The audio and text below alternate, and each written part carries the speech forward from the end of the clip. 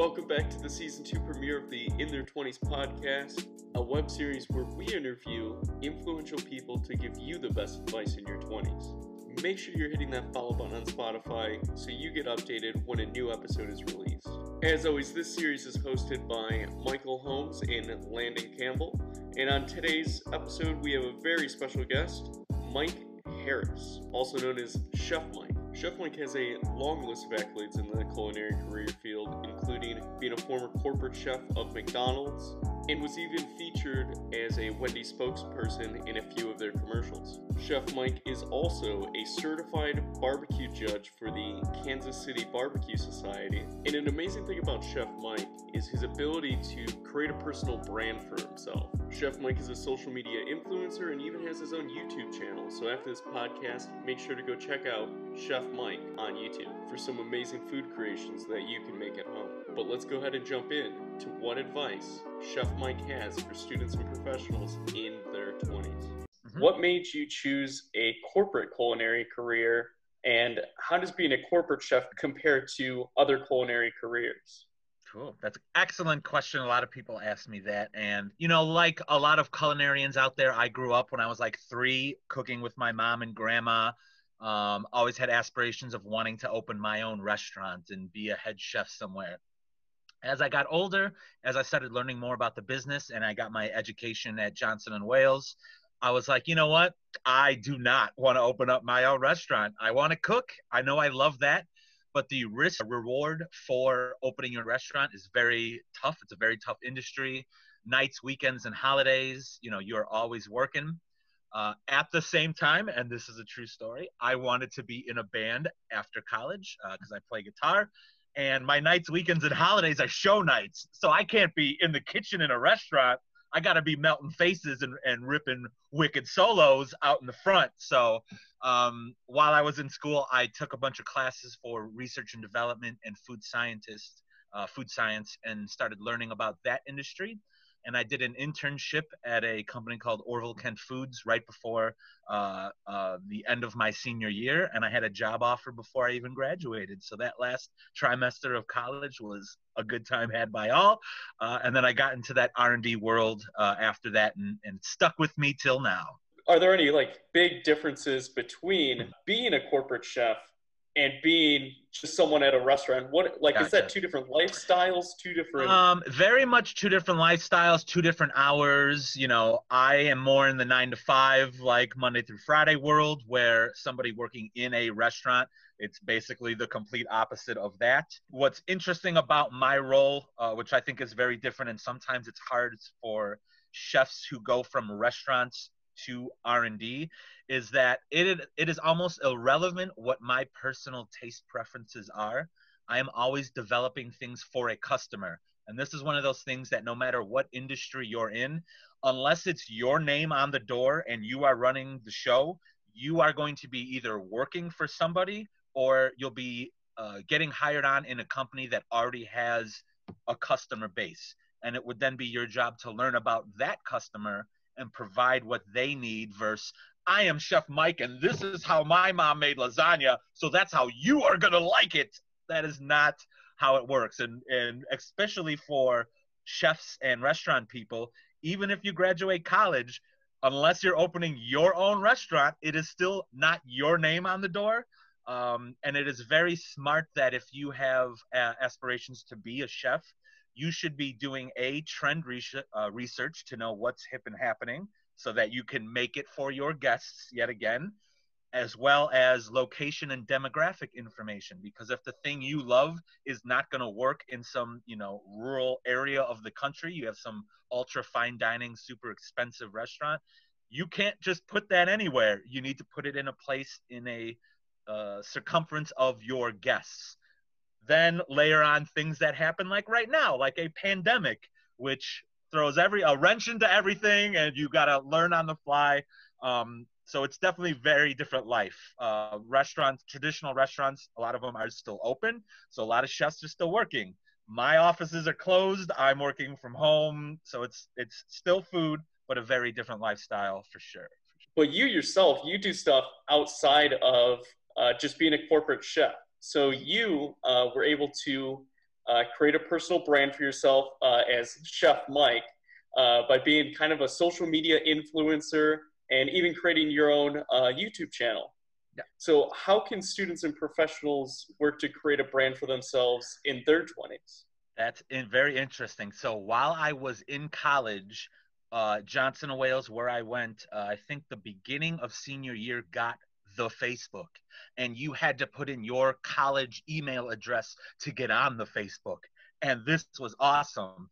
I was in the time growing up like AOL chat rooms. I was the appropriate age to like dial up internet. So I had an original Nintendo, and I even had like an Odyssey 2100. So all of these things, it's like if you somebody 70 or 80 years old that really saw the invention of like highways and automobiles being everybody needs them. Like I feel like I'm a good age of I know what life was like without technology at your hand, and now I've been resourceful through that whole time and using that. So in college, social media stuff started happening. I used MySpace a lot. I tell everybody, this is another great question, that everything I learned about social media and branding is because I was in a unsuccessful original hard rock and metal band that needed to get people to come to a show and buy my stuff. Nobody ever heard of us. You're literally starting from zero, developing your band or brand. What do you do? So it's okay. Let's be very polished right out of the gate. Let's make sure we have all our social media sites and music written and merch available. So that way, first impressions are important. When we go to shows, let's be part of the community. We can't just show up, play, and leave. Fans are not going to like that. People in the industry are not going to like that. Other bands that we play with or booking agents aren't going to like that. So make sure you attend shows, not only your own, but others, to show support to the community. Make sure you're literally responding to your audience. So following up to your fans, if you're, a lot of people post a lot of content, but actually don't engage in their audience.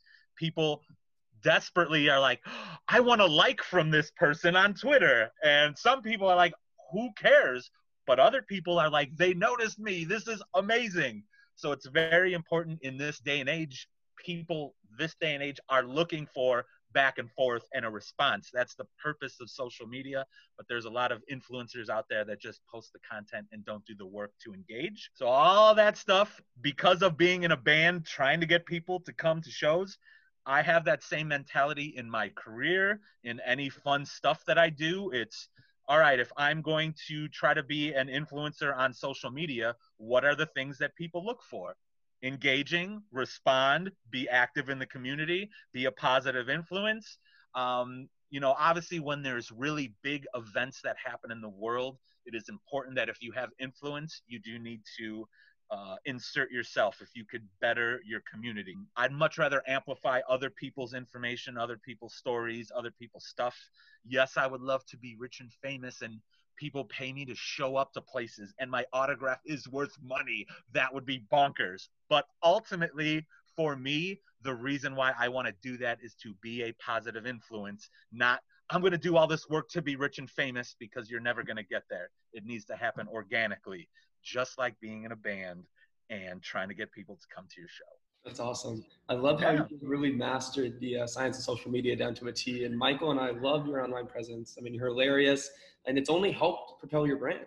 Just being yourself and like really, being responsive. And we've seen you in so many commercials. I mean, it's. I mean, people started. Somebody asked me to rate one of their food items, and then somebody did like, okay, 10 out of 10, looks fantastic, and they were genuinely so happy, and they shared it, and all these other people started sending me pictures of food, and then people started sending me pictures of their dogs to rate them, and I'm like, somebody else called me the opposite of Gordon Ramsay, like he'll just tear into you, and I'm like, hey, if you're new and you just did a new thing for the first time, I'm not going to give you a 0. You tried your best, and you should be rewarded for that. So I'm usually relatively positive in those.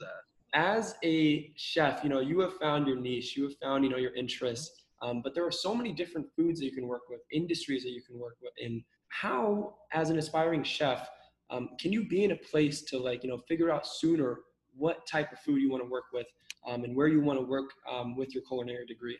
So what's cool about food and the industry is, like I said, I wanted to be a chef in a restaurant going in. Did not know a lot of the other jobs that might have been available to me. Being in the industry for so long, there is probably 40 or 50 jobs that if you have cooking or culinary experience and don't want to work in a traditional restaurant, there are so many different options to you. When I was in culinary school, I did 2 years of general culinary, and then I could have taken 2 more years. The first 2 years were relatively easy for me because I was in the industry already and had a lot of experience.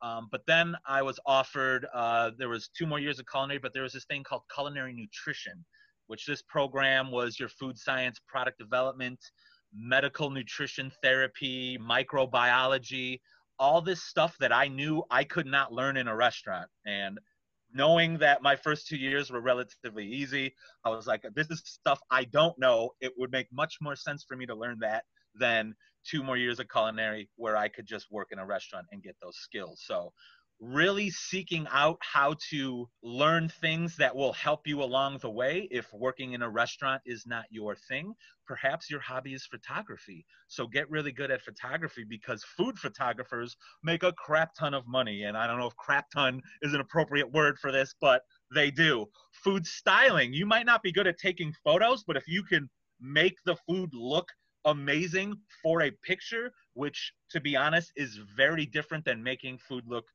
delicious, presenting it to you on a table. If you can do that, you could get paid a whole bunch of money. Maybe you love food, you love cooking, but you're not quick and good at that. Reviewing restaurant reviews, working for a trade publication, descriptive writing for menus or food blogs. If you're great at sales, you can sell ingredients or buy ingredients, or manufacturing. And there's so many different options that if you love food, there are so many different career paths for you, which I think which makes other career choices a little more appealing, because I'm going to go school for general business. Well, you have quite a bit of job opportunity there for you. And that's a great example, too, of why I do a lot of video gaming and music and all that stuff, specifically with social media, is because if I pigeon myself to only food people, they are only going to want to see food content. But if I make sure I'm approachable for a lot of different things, that's how moguls are made. That's how a Justin Timberlake, who not only is a great actor, but can sing and do comedy and develop an alcoholic beverage and do all these crazy things, because they know they can't just be the one thing. If you want to be a monster at a thing, you need to diversify your appeal, which is something that no matter what industry, no matter what you do, that is basically what I was trying to do when I was at McDonald's, was make me the face so I could go to all the things and do all the cool stuff. They didn't really bite too much. A lot of what I did while at McDonald's was on my own dime, because I knew it was a valuable thing for me, as well as being a great brand ambassador for them. But all of that made me very appealing, which may or may not be why a Wendy's would contact me and say, hey, you want to be in a commercial? Yes, I have been preparing for this for quite a while, so I do want to be in a commercial. So that worked out pretty great in the end for me.